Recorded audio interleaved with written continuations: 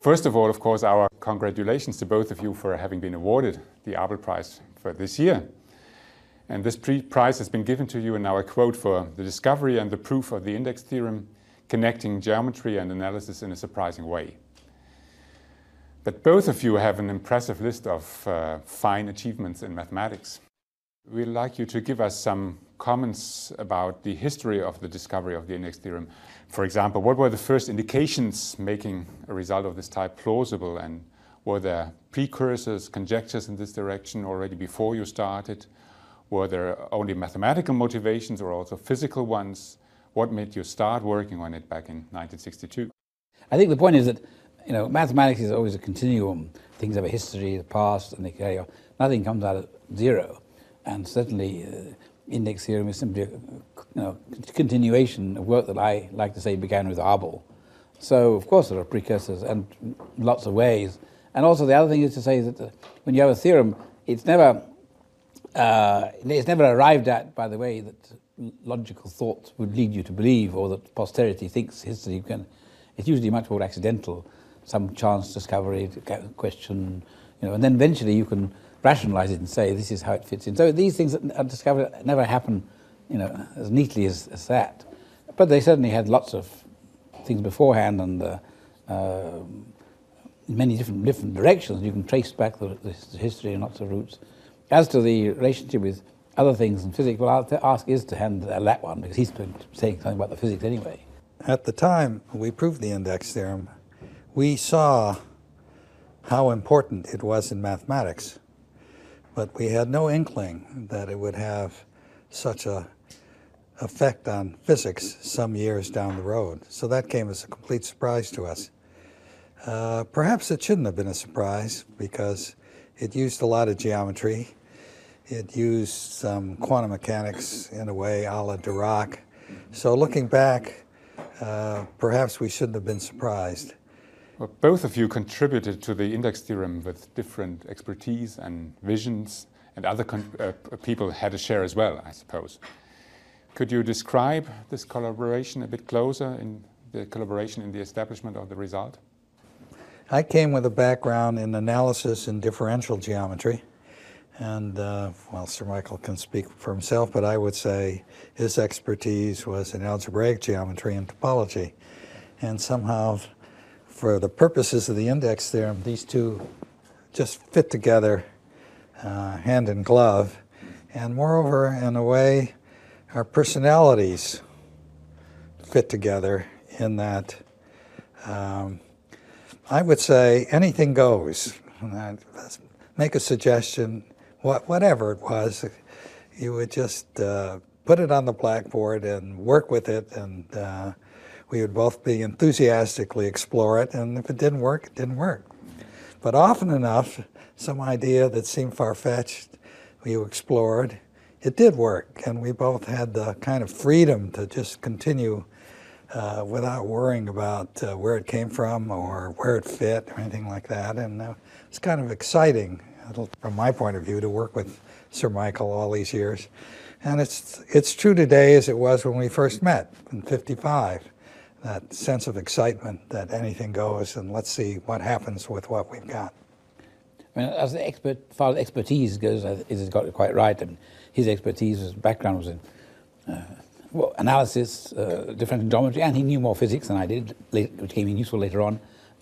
My background was in algebraic geometry and topology, and so it all came together. But of course, a lot of people contributed in the background and build out the index theorem. I say, going back to Abel and Riemann and heaven knows, but much more recently, Serre, who got the Abel Prize last year, Hitzbrook, and Grothendieck. So there's lots of work from the algebraic geometry side and topology, which all prepared the ground, if you like, and was around. So, and of course, there are also a lot of people who did fundamental work in analysis and study of differential equations, elliptic equations, Hohmann, Nirenberg. So my lecture, I will give a long list of names, even that is only partial. So it's part of a big international collaboration culture effort. So you don't work in isolation, either in terms of time or in terms of space. I mean, especially these days in mathematics, so linked people, and of course we travel around much more. We met at the Institute in Princeton, and I met many of these other people. So we formed a sort of, and I used to go to the Arbeitstag in Bonn every year, which Hitzbrook organised, where many of these people would come. So there was a lot of ideas which were moved around very fast. In fact, when I look back on some of these things, I was very surprised how quickly things moved, because people met each other, and within a year the ideas travelled around. And of course, bots work on the. So it was very fast moving. I didn't realise at the time, but looking back, I said, good Lord, it only happened in a few years. Because we had this chance to meet and interact, and lots of different places. In the old days, interaction was much slower. It took longer. There weren't so many people to help out. Now it's very fast. So. You worked out at least 3 different proofs with different strategies for the index theorem.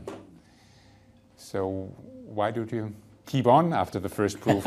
What different insights? Well, can I just make a comment? I think it was said that Gauss had 10 different proofs of the law of quadratic reciprocity. And any good theorem should have the more proofs, the better. For 2 reasons. Usually different proofs have different strengths and weaknesses, and they generalize in different directions. So they're not just repetitions of each other. And this is certainly the case of the proofs that we came up. There are different reasons for the proofs, there are different histories, backgrounds, and some of them are good for some applications and some are good for other applications. So they're all shed light on the thing, and in fact there are probably more of them now. So the more proofs. I mean, a really good theorem. If you have only one proof, it's a dull theorem. If you can't climb a mountain from different directions, to follow his example, it's not a very interesting mountain. So these are things that you can really have many perspectives on, and the more perspectives, the better. And so that's. You see, there isn't just one theorem. Yeah. There are generalizations of the theorem. And it can be made more specific, it can be made more general. And so the other proofs have done that. One is the family's index theorem. The heat equation proof gives the formulas that are topological and makes them geometric and explicit. So each proof has its merit and has different applications. I think the people who use this thing that come from different directions don't always realise that, well, the proof that they know is okay, but there are other proofs which are better for other purposes. There's no single best proof. And that's why you also could call it a theory rather than a theorem. That's right? exactly, it's definitely a theory. It's sort of not one thing, it's many-sided. Yeah. We talked already a little bit about it, but maybe a question about collaboration in general. So nowadays, as you already said, the collaboration seems to play a bigger role in mathematics than earlier. Lots of conferences, many more papers that are written by 2, 3, or even more authors. So is this a necessary and a commendable development, or has it drawbacks as well? Has tight collaboration become something that is necessary for progress in mathematics? I don't think, I think it's not like in physics or in chemistry or high energy where you have 50 authors because you need an enormous big machine. It's not absolutely fundamental, necessary in that sense. But particularly when you're dealing with areas which are rather mixed and interdisciplinary background, the fact that you have people with different expertise and background makes it much easier to make progress. I think progress is faster if you have different people from different backgrounds interacting. And so that's a good thing. It's also, I think, of course, much more interesting for the participants. I mean, doing mathematics on your own in your office, it's a bit dull. If you interact, so the interaction is stimulating, both psychologically as well as mathematically. So I think it's a good thing. So if you want to get the message across to younger people, I think one shouldn't get the message that mathematics is just a sort of solitary. There are times when you go in your office and and some mathematicians do it all the time. But it can also be a social activity, interacting with, and you need a good mix. You need both too. You can't spend all your time talking, but so some of your time talking is very, very stimulating. Good stimulus, yeah. And so I think it is a good development. And I don't see any drawbacks. It's all positive. Certainly, computers have made that collaboration so much easier. And although I don't do it, I see some of my friends, they're collaborating by a computer instantly. It's as if they're talking to each other. Of course, a sobering counterexample to this whole trend is Perelman's work on the Poincare conjecture, where he went into hiding. Well, as you know, he went into hiding for some years and thought privately about these matters. Well, Andrew Wiles only. And I was about to mention Andre Wiles. That's a bit different because at least number theory had reached the point where it appeared that progress was imminent, and then he retired, withdrew in order to prove the theorem.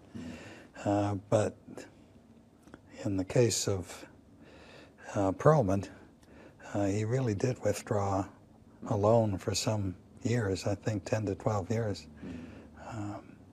working on the Poincare conjecture.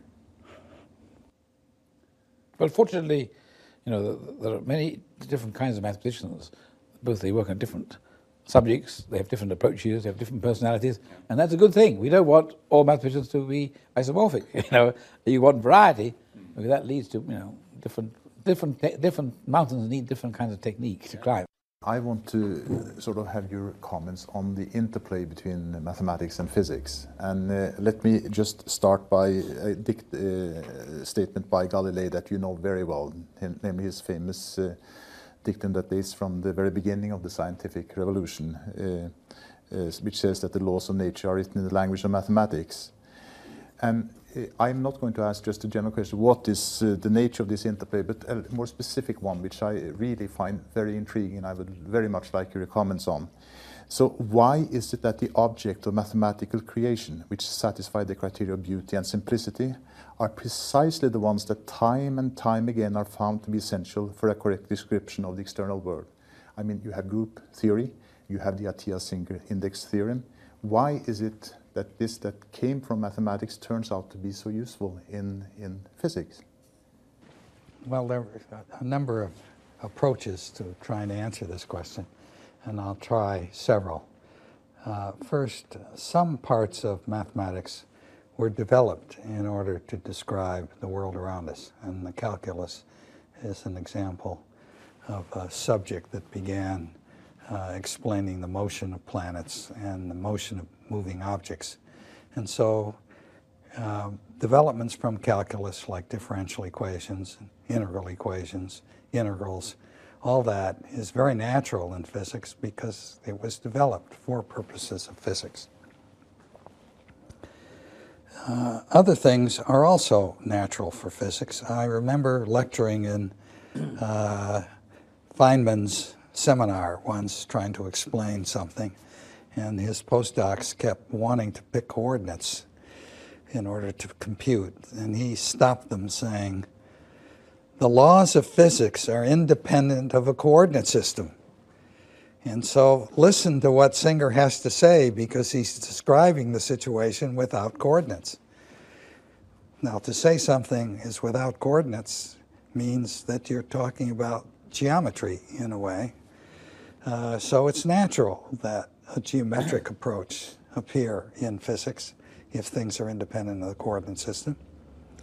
And also it's natural that symmetries would be used in physics. It simplifies. The motivation of symmetries in math are very much the same as the motivation of symmetries in physics. Beauty aside, symmetries simplify. And originally, symmetries of a differential equation simplified the equations. Oh, it was a ordinary differential equation, and that's the motivation of much symmetry in physics. So physics and math have in common geometry and symmetries, and in that respect, it's not surprising to see a close connection between the two. Now, there's a deeper reason from my point of view that would answer the question of, what was the title of that book, The Unreasonable Effectiveness of Wigner's nice title. Right. Effectiveness of mathematics and physics. Yes, The Unreasonable Effectiveness of Mathematics. And there I want to dig deeper. I feel that mathematics studies coherent systems. I won't try and define that term because I can't, but it studies coherent systems, the connections between such systems, the structure of such systems. So it shouldn't be too surprising that if you're looking at the outside world that presumably is a coherent system, that mathematics developed elsewhere, some of it will have a coherent system in it, which is just applicable to describing the coherent system that you're focusing on. it remains to be seen whether, for example, in the present era of trying to understand what string theory is all about, which we don't understand at all, whether there's already developed a coherent system in mathematics that will describe what the structure of string theory really is. We don't even know what the symmetry group of string field theory is. Remains to be seen whether we already have that coherent system, or whether, as Witten would say, it's 21st century mathematics that has to be developed, meaning a new coherent system, perhaps in conjunction with physics intuition about the structure of string theory, that coherent system will develop. So I don't find it that surprising that the two subjects are really very close together. I very much agree with his description of mathematics having a lot of it evolved out of the physical world, and therefore it's not big surprising that it has a feedback into it. And there's another side, which is also a little bit deeper, that I'd like to say. That is that the whole, and why beauty and so on are good criteria for physical reality. And that is that the whole of the inquiry of natural science, which is, human beings try to understand the outside world, is in a sense an attempt to reduce complexity to simplicity. What is a theory? A theory, there's a lot of things happen in the outside world, and the aim of scientific inquiry is to reduce this to a simple number of principles as you possibly can. That's because that's the way the human mind works. That's the way the human mind wants to see the answer. We want that kind of answer. That's what the nature of our question is. So if I tell some people, if we were computers which can tabulate vast amount of storage of information, we would never develop theories. We'd simply say, this is life. Here, press the button, you get the answer. So we want to reduce this complexity to a form which the human mind can understand, a few simple principles. That's the nature of scientific inquiry, and mathematics is part of that. Well, mathematics is the way, the human brain, mathematics is an evolution from the human brain, which has responded to outside influences, created the machinery which it attacks the outside world with.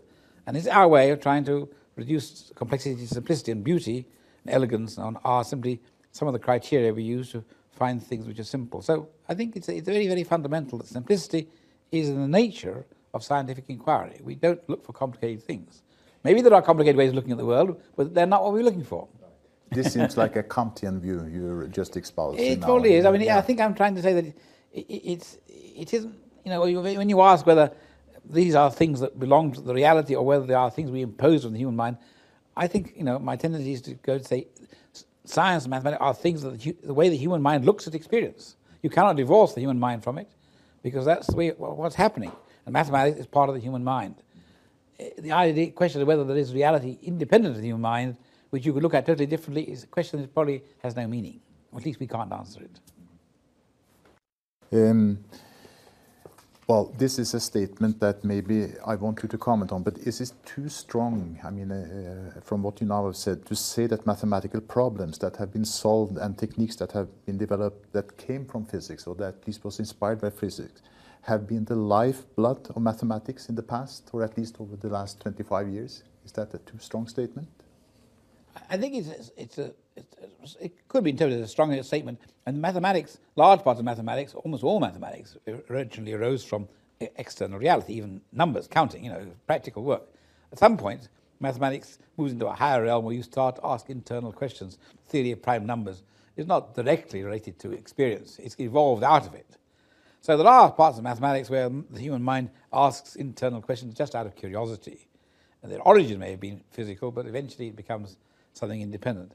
There are other parts which retain much closer to the outside world, and there's much more interaction backwards and forwards. And in that part of it, of course, physics has for a long time been the lifeblood of mathematics, inspiration for mathematical work. It was for a long time. There are times when it goes out of fashion, or parts of mathematics which evolve purely internally. Lots of abstract mathematics doesn't directly relate to the outside world. So it's a combination of the two, and it's one of the strengths of mathematics. It has these two, not single lifeblood, but one external and one internal, one arising out of response to external events, the other of internal reflection on what we're doing. And the two together are what makes mathematics what it is, I think. I think the statement that, as you read it, is a bit strong. I agree with what Michael says. It's a combination of the two. But I would say that prior to the last 20-odd years, mathematics was not accustomed to having influence from the outside be so effective. And so many mathematicians have been shocked since the mid-70s with new ideas coming from outside the field. And I think it's wonderful that these new ideas are there. But in a sense, the effect has been exaggerated, and so I find that statement a bit strong. All journalistic statements are exaggeration. Could I move into new development in especially with impact from the Atiyah-Singer index theorem? And I'm thinking about string theory on the one hand, and of course a central name there is Edward Witten, and then on the other hand non-commutative geometry, a central name there is Alan Kahn. Could you describe the different approaches to mathematical physics that epitomized by these two protagonists? I mean, they represent different views or different angles to attack problems in mathematical physics. Well, I once gave a sort of, I had to give a talk on an occasion when I tried to describe the different approaches to progress in physics as like, you know, different religions. You have prophets who have followers, you know, and each prophet and his followers think they have the sole possession of the truth. And then, of course, there are, if you take the strict point of view, and there are several different religions, and you say, well, the intersection of all these theories is empty, so they're all talking nonsense. Or you can take the view of the mystic, who says they're all talking about different aspects of reality, so all of them are correct. And I tend to take the second view. I mean, I think the main orthodox view of high-energy physicists are certainly represented by the people who work in string theory and Ed Witten, and there's a very large group. There are a small number of people who have different philosophies, one of whom is Alan Kahn and the other of whom is Roger Penrose, very different. Each of them has a very specific point of view, much smaller sort of coterie and not so ambitious in there. But each of them has very interesting ideas, which, interestingly enough, within the last few years, there have been non-trivial interactions with all of these. So, you know, the idea that they are all different aspects of reality, and eventually when we understand it all, we'll say, ah, yes, they all saw, you know, part of the truth. I think that will happen. And so, and it's difficult to say, you know, which will be dominant, or when you finally understand the picture, we don't know. But I tend to be open-minded. I like to have different, you know, don't like. The trouble with a lot of physicists is they have a bandwagon effect. You know, you follow the leader, and as soon as the new idea comes up, 10 people come in and write 10 more papers on it, and it means that the subject can move very fast in a technical direction, but it doesn't mean that people always follow one set of ideas, and sometimes the big progress may come from a different direction. You do need people who are outside and exploring different avenues, and it's very good that there are people like Alan Kahn or Roger Penrose who have their own independent line and which has different origins very often. So I'm in favour of diversity of point of view, because if you follow one particular leader, he may be leading you over the cliff. I mean, it may not be necessarily. Although I think that all of them are really have something important to say. But I prefer to be open-minded and not say close the door. Some people say this chap's talking nonsense, this chap's talking nonsense. I like to be open-minded. Yes. String theory is a very special situation at the present time. They have found new solutions on the landscape, so many of them that you can't expect to make predictions from string theory, so that its original promise have not been fulfilled.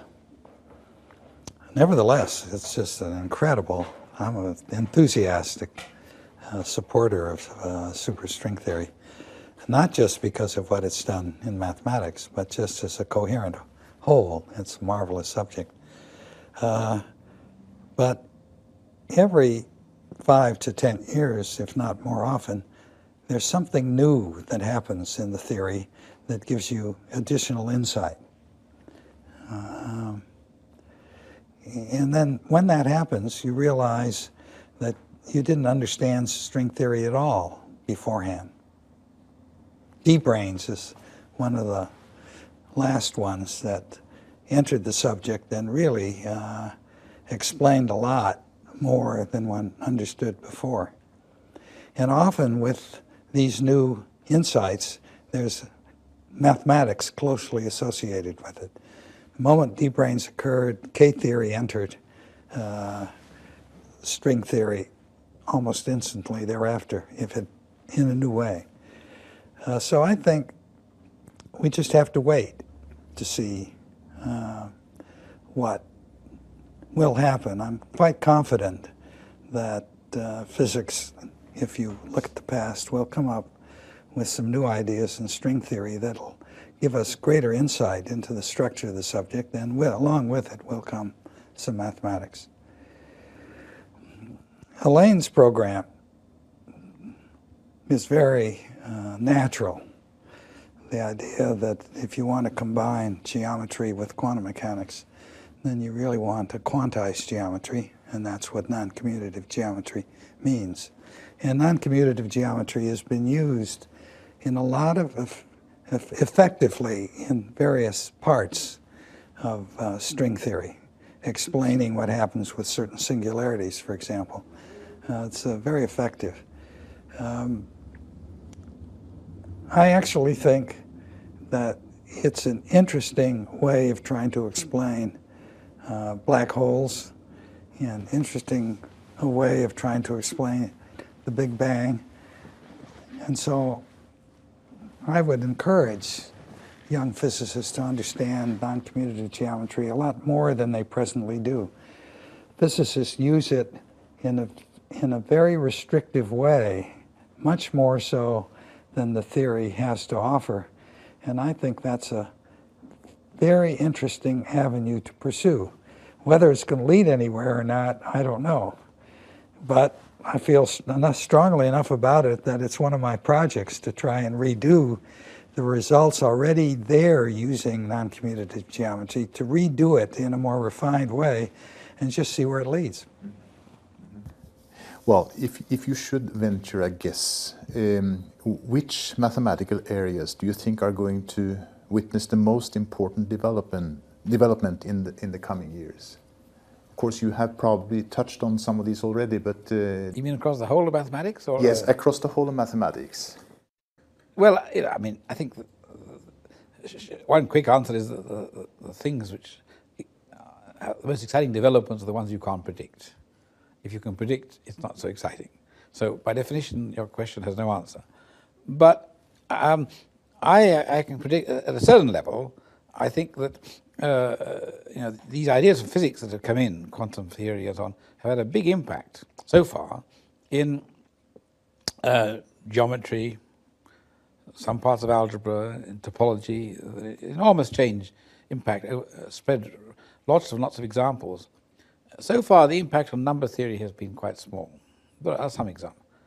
I would like to make a rash prediction that it'll have a big impact on number theory.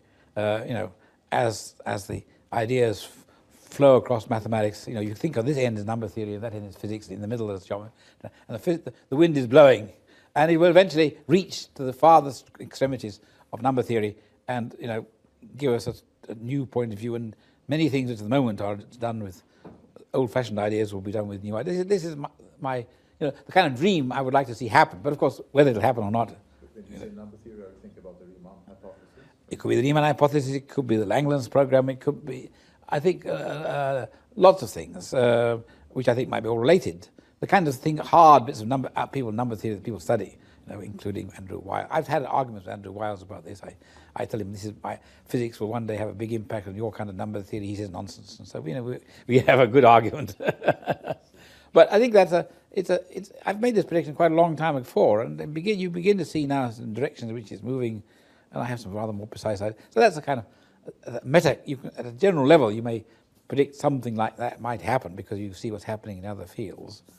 But of course, as I say, the really exciting things are breakthroughs which you can't predict. Somebody suddenly comes up in this work of Perelman. Well, it was perhaps we could expect it to happen sometime, but so there are, and I think that and then I think in some sense I would make another prediction, rash one, which is that the fundamental progress on the physics, mathematics front, the string theory question, will emerge from a very much more thorough understanding of, classical four-dimensional geometry of Einstein's equations and so on. I think that the hard part of physics, in some sense, is the nonlinearity of Einstein's equations. And everything that's being done at that moment is skirting around these things in lots of ways, and they hasn't really got to grips with the hardest part. And I half think that the big progress will come when people, by some new technique or new ideas, really get to grips with that in a big way. And that might be, whether you call that geometry or differential equations or physics, it depends what happens. But it could be, one of the big breakthroughs that will happen. So, you asked for speculations, those are my speculations. But I say, with the proviso that it's unexpected, that's always interesting, and so by definition. Well, you're asking us to be speculative. I'll be speculative in a slightly different way, although I agree with the number theory comments that Sir Michael mentioned, particularly theta functions entering from physics in new ways. I think other fields of physics will affect mathematics, like statistical mechanics, condensed matter physics. So I would predict there's going to be a new subject of statistical topology. You won't just count the number of holes, Betty number and so on, but you'll be talking about non-compact manifolds, and you will be more interested in the distribution of the twists that they have as you go out to infinity. We already have precursors of that in the number of zeros and poles for holomorphic functions. But the theory that we have for holomorphic functions, I think, will be generalized, and the insights will come from condensed matter physics in terms of statistically what the topology should look like. So in general, I would say now that theoretical physics has had such an impact on mathematics, and vice versa, and condensed matter physics, mathematics has had considerable impact. Both the index theorem and Chern-Simons theory, I think that it will have impact on mathematics in the next decade or so. I will switch a little and talk a little about the problem with fragmentation, specialization within mathematics. And some people lament the fragmentation and specialization of mathematics, but you have been fighting this throughout your careers. So my question is, what is it that unites different mathematical disciplines? Is there a core holding things together? Do you see a danger for that things that sort of spread and without?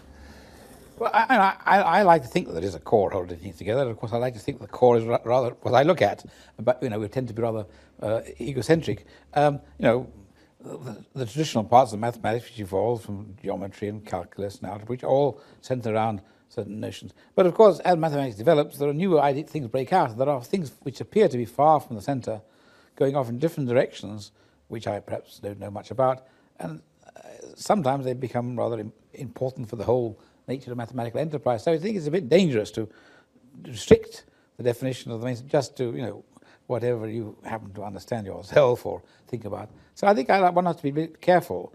There are parts of mathematics which are very combinatorial, for example, which sometimes they also are very closely related to the continuous parts, and that's very good. We've had very interesting sort of links between combinatorics and algebraic geometry and so on, but sometimes they may be related to other things, or statistics, or history. So I think mathematics is very difficult to constrain. Also, the new applications of mathematics going off in different directions. So it's nice to think of mathematics as having a unity, but you don't want it to be a straitjacket. You want it to all be connected. You want a kind of central, but you want also to have connections to all the other parts. And the center of gravity may change with time, and so it's not necessarily a fixed, rigid object in that sense. I think it should develop and flow. So my own personal philosophy is I like to think of mathematics as having a core, but I don't want it to be totally rigidly defined so as to exclude things which might be interesting. You don't want somebody to come along. I discovered something, I say, well, no, you're outside, you're not doing mathematics, you're playing around. You never know. That might be the mathematics of the next century. So you've got to be careful. Very often, new ideas when they come in are regarded as a bit, recherche, very abstruse, and not really central to because they look too abstract or something like that. So I think it's a tricky question. It's like all good questions.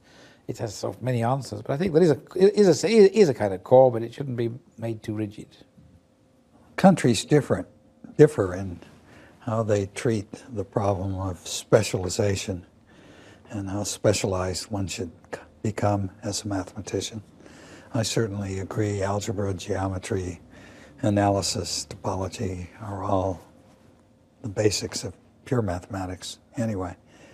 What I observe in the States is that there is a drive to specialize early because of economic problems. You have to show your ability early. You have to get letters of recommendation. You know the whole letters of recommendation. You have to find first jobs. You can't afford to branch out before you've established yourself. And so there is a narrowness that is coercive and brought on by realities of life. I'm ever hopeful that we can solve those problems and give young people more flexibility to explore, whether it's explore other fields of mathematics or to explore mathematics and connections with other subjects, particularly biology these days, where there's lots to be discovered. Whether we can do that with new resources that would allow them more freedom than they presently have. Certainly, when I was young, I didn't feel those effects because the job market was so good. So it didn't, yes, it was important to be at a major university, but if you weren't there, it wasn't a matter of you're not getting any job. You could move to a smaller one and still prosper. Whereas these days, with job markets as they are, there's an awful lot of pressure on young people. And I'm distressed by it. And I'd like to see more resources put into mathematics in order for young people to have the freedom of choice that we certainly had when we were young. Sort of a follow-up to this question is, again, this continuity of mathematics. And I have this Gedanken experiment that I would like you to comment on. So if, say, Gauss or Abel were to reappear in our midst, do you think they could understand the problems being tackled by the present generation of mathematicians? I think the point that I was trying to make there was that the really important progress in mathematics is somewhat independent of technical jargon. We have our language, and it's all codes and jargon, but the really important ideas can be explained to a really good mathematician like Newton or Gauss or this, in conceptual terms. It says coordinate-free. I mean, more than that, technology-free in the sense of jargon-free. You don't need to talk about ideals and modules or whatever it is, sheaves. You could talk in common language of scientists and mathematicians, continuity or limits. And so I think, in that sense, the really important progress that mathematics has made over 200 years or 300 years could easily be understood by people like Gauss and so on. Only a short refresher course, they would have to be told a few terms to make sense, and they would immediately understand. I believe that. I mean, I believe that mathematics has a sort of something which overrides technology, the technical terms that are used. We use these technical terms. Actually, one of the things that my pet aversion is that many mathematicians write too much in technical terms. They write, they talk, because very often they were trained in a way that's saying, if you don't say it 100% correctly, like lawyers, you will be taken to court. So every statement has to be fully precise and covered. I like to, if I'm talking to other people or scientists, use words which are not part of use only words which are common to the scientific community, not necessarily just to the mathematical community. And I think it's very often possible. So I think in that sense, if you explain ideas without the vast amount of technical jargon and formalism that we created, I'm sure it wouldn't take long. I mean, they were bright guys, those chaps. They could. I hope so. One of my teachers at Chicago was Andre Bay. And I remember his saying, if Riemann were here, I'd put him in the library for a week. And when he came out, he would tell us what to do next. That's very good. This is a question concerning communication of mathematics. And I'm sort of personally very, very engaged in this type of question. I mean, let me start with a very famous citation by Hilbert in his speech at the International Congress in 1900. He, to make a point about the communication, he cited a French mathematician who said that a mathematical theory is not to be considered complete until you have made it so clear that you can explain it to the first man you meet in the street. And of course an exaggeration, but my question is, in order to pass on to new generations of mathematicians the collective knowledge of the previous generation, is it vital, and I really stress the word vital, is that the results have simple and elegant proofs, and not you know, take the proof of the structure of finite simple groups, which is of course immense. Is that important? No, I think that's right. I mean, I think, you know, the passing mathematics on to subsequent generations, which is essential for the future, is only possible if every generation of mathematicians understand what they're doing and distill it out in such a form that it is easily understood by the next generation, which means it should be put in a simple, or simple of course is very, you know, many complicated things are simple, but when you have the right point of view, the first proof of anything may be very complicated. That could be often the case, but if you understand it well, you strip it out, you redress it, eventually you can present it in a way which makes it look much more understandable, and that's the way you pass it on to the next generations.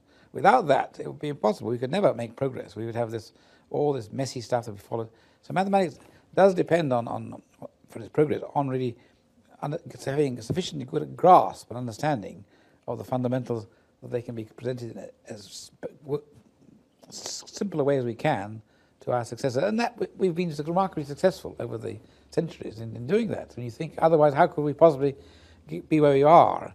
In the 19th century, people said, so much mathematics, how can anybody make any progress? Well, yeah, we have, but you do it by various devices, one of which is you generalize, you put all things together, you unify by some new ideas, you simplify logical structures. So we've been very successful in mathematics in making that for several hundred years. I don't see any reason, and there's no evidence that it stopped, because new mathematicians are coming along. You know, I mean, lots of every year the new young generation mathematicians come along and make enormous progress. How do they learn it all?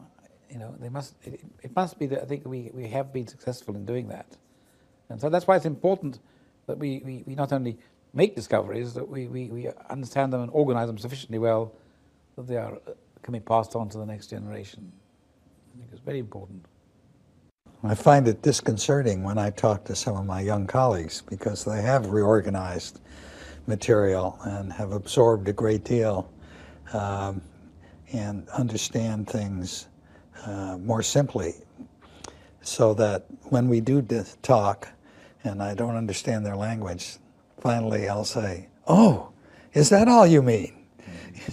But they have a new conceptual framework which allows them to encompass a lot more than I could, needing a great deal. So I'm impressed with the progress, and at the same time impatient, because often enough, because of language barriers, it takes me a long time to see what they're really saying. I heard you, Michael Atiyah, mention that one reason for your choice of mathematics as your career was that you didn't have to remember so many facts by heart. Yeah, yeah. But nevertheless, working with so broad mathematical fields and visions, a lot of threads had to be woven together, and new ideas had to be developed. So could you tell us a bit about how you work best and how new ideas do arrive, and in particular, whether there is something like sudden inspiration, seemingly out of nowhere?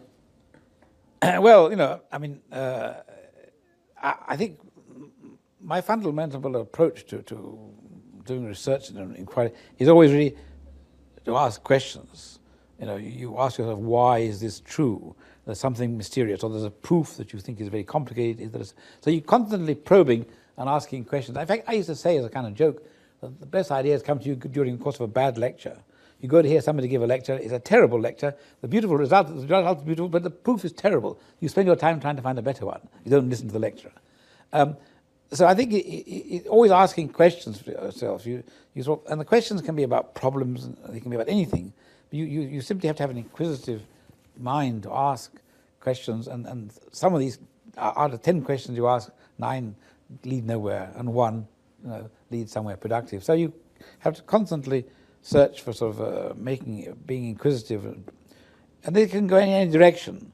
And of course, if they go in an entirely new direction, you've got to learn some new material. But usually, if you ask a question, or maybe solve a problem, it has a background, and that means you understand where the thing comes from. If you understand where a problem comes from, then it makes it easy for you to understand the tools that have to be used to it, because you can immediately interpret them in terms of your own context. So, when I was a student, I learned things by going to lectures and reading books.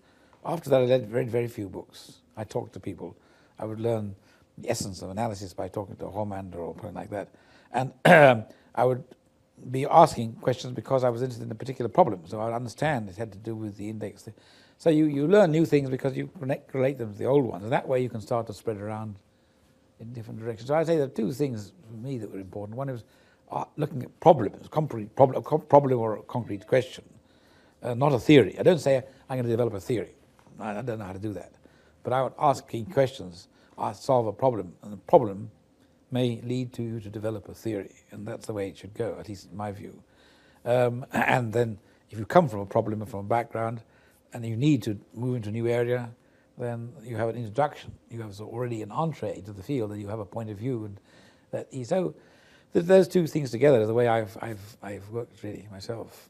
And part of that, of course, is interacting with other people, because you move into new fields, you have to learn the language, and you talk to experts who are able to distill out of their experience the essentials. I didn't learn all the things from the bottom upwards. I went to the top and got a sort of insight into how you think about analysis or whatever it is.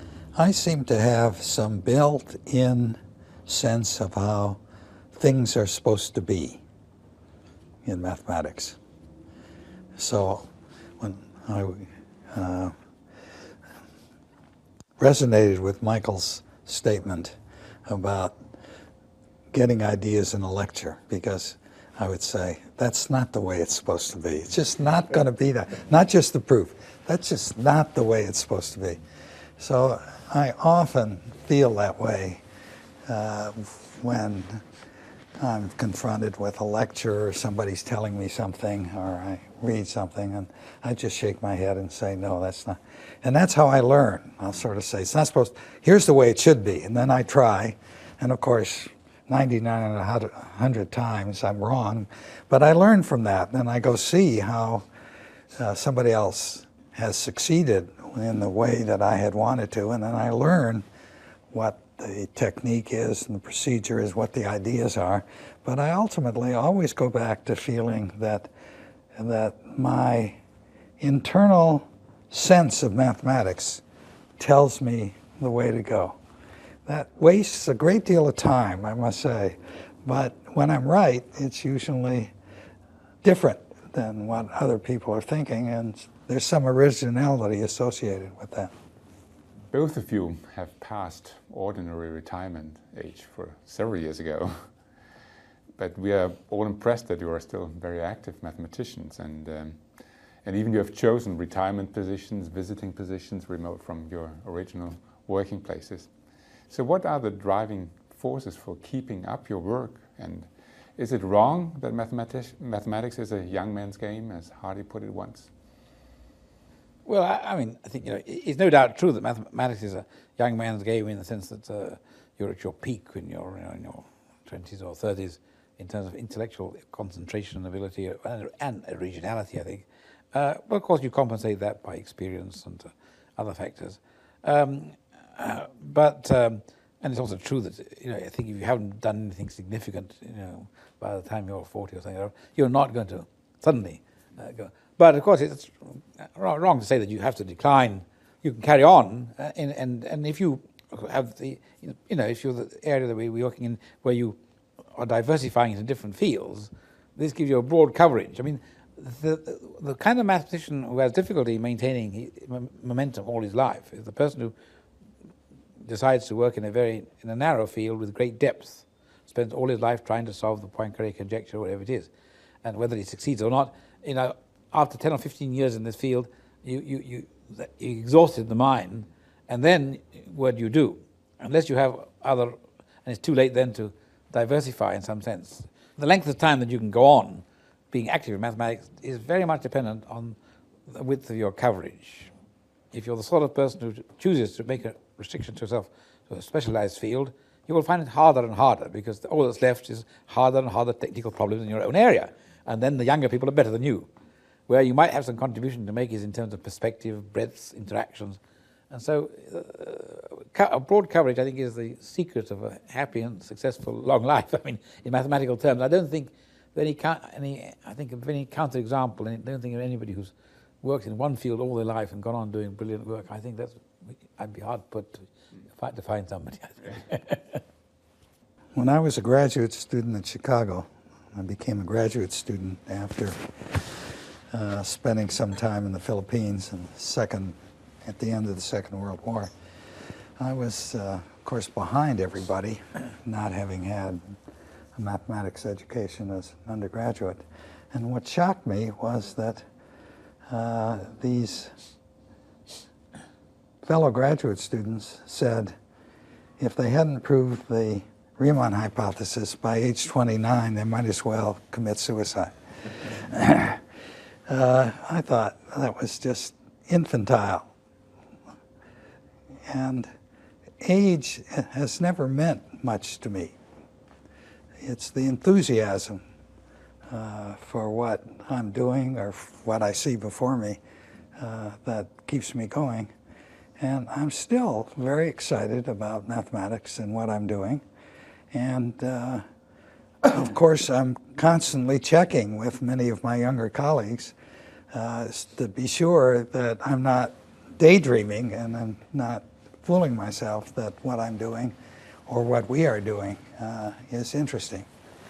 So I think that's one thing that keeps me active and happily active in mathematics. The other is, in a way, a joke. Physics needs us.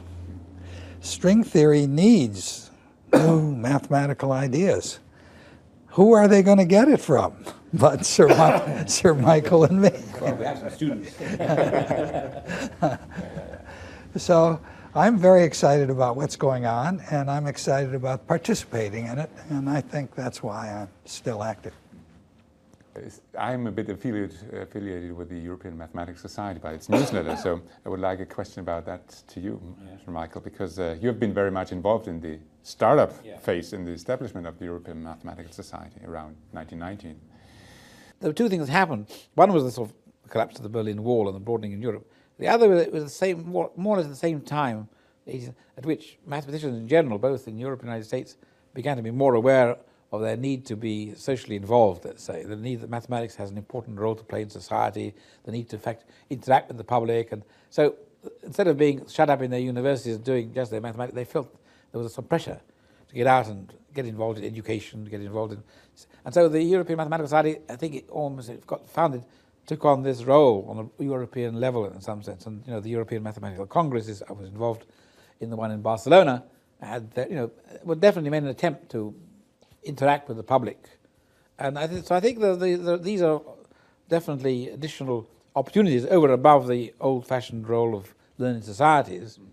And so I think there are a lot of opportunities, both in terms of the geography of Europe and in terms of the broader reach of interact. And I'm sure I think it seems to be active and going along well. I don't know enough about it to make criticisms or congratulations. But I think it's timing. It was fortunately a right time. And now, of course, Europe is a large, and even ever larger. Although when I was there, it was very interesting. We were discussing where was the boundaries of Europe. And I remember meeting some people from Georgia who told me very clearly that the boundary of Europe is on this river on the other side of Georgia. Georgia is part of Europe. They were very keen to make sure that the frontier of Europe was stretched out there. But now the politicians are also having to decide where is the boundary of Europe.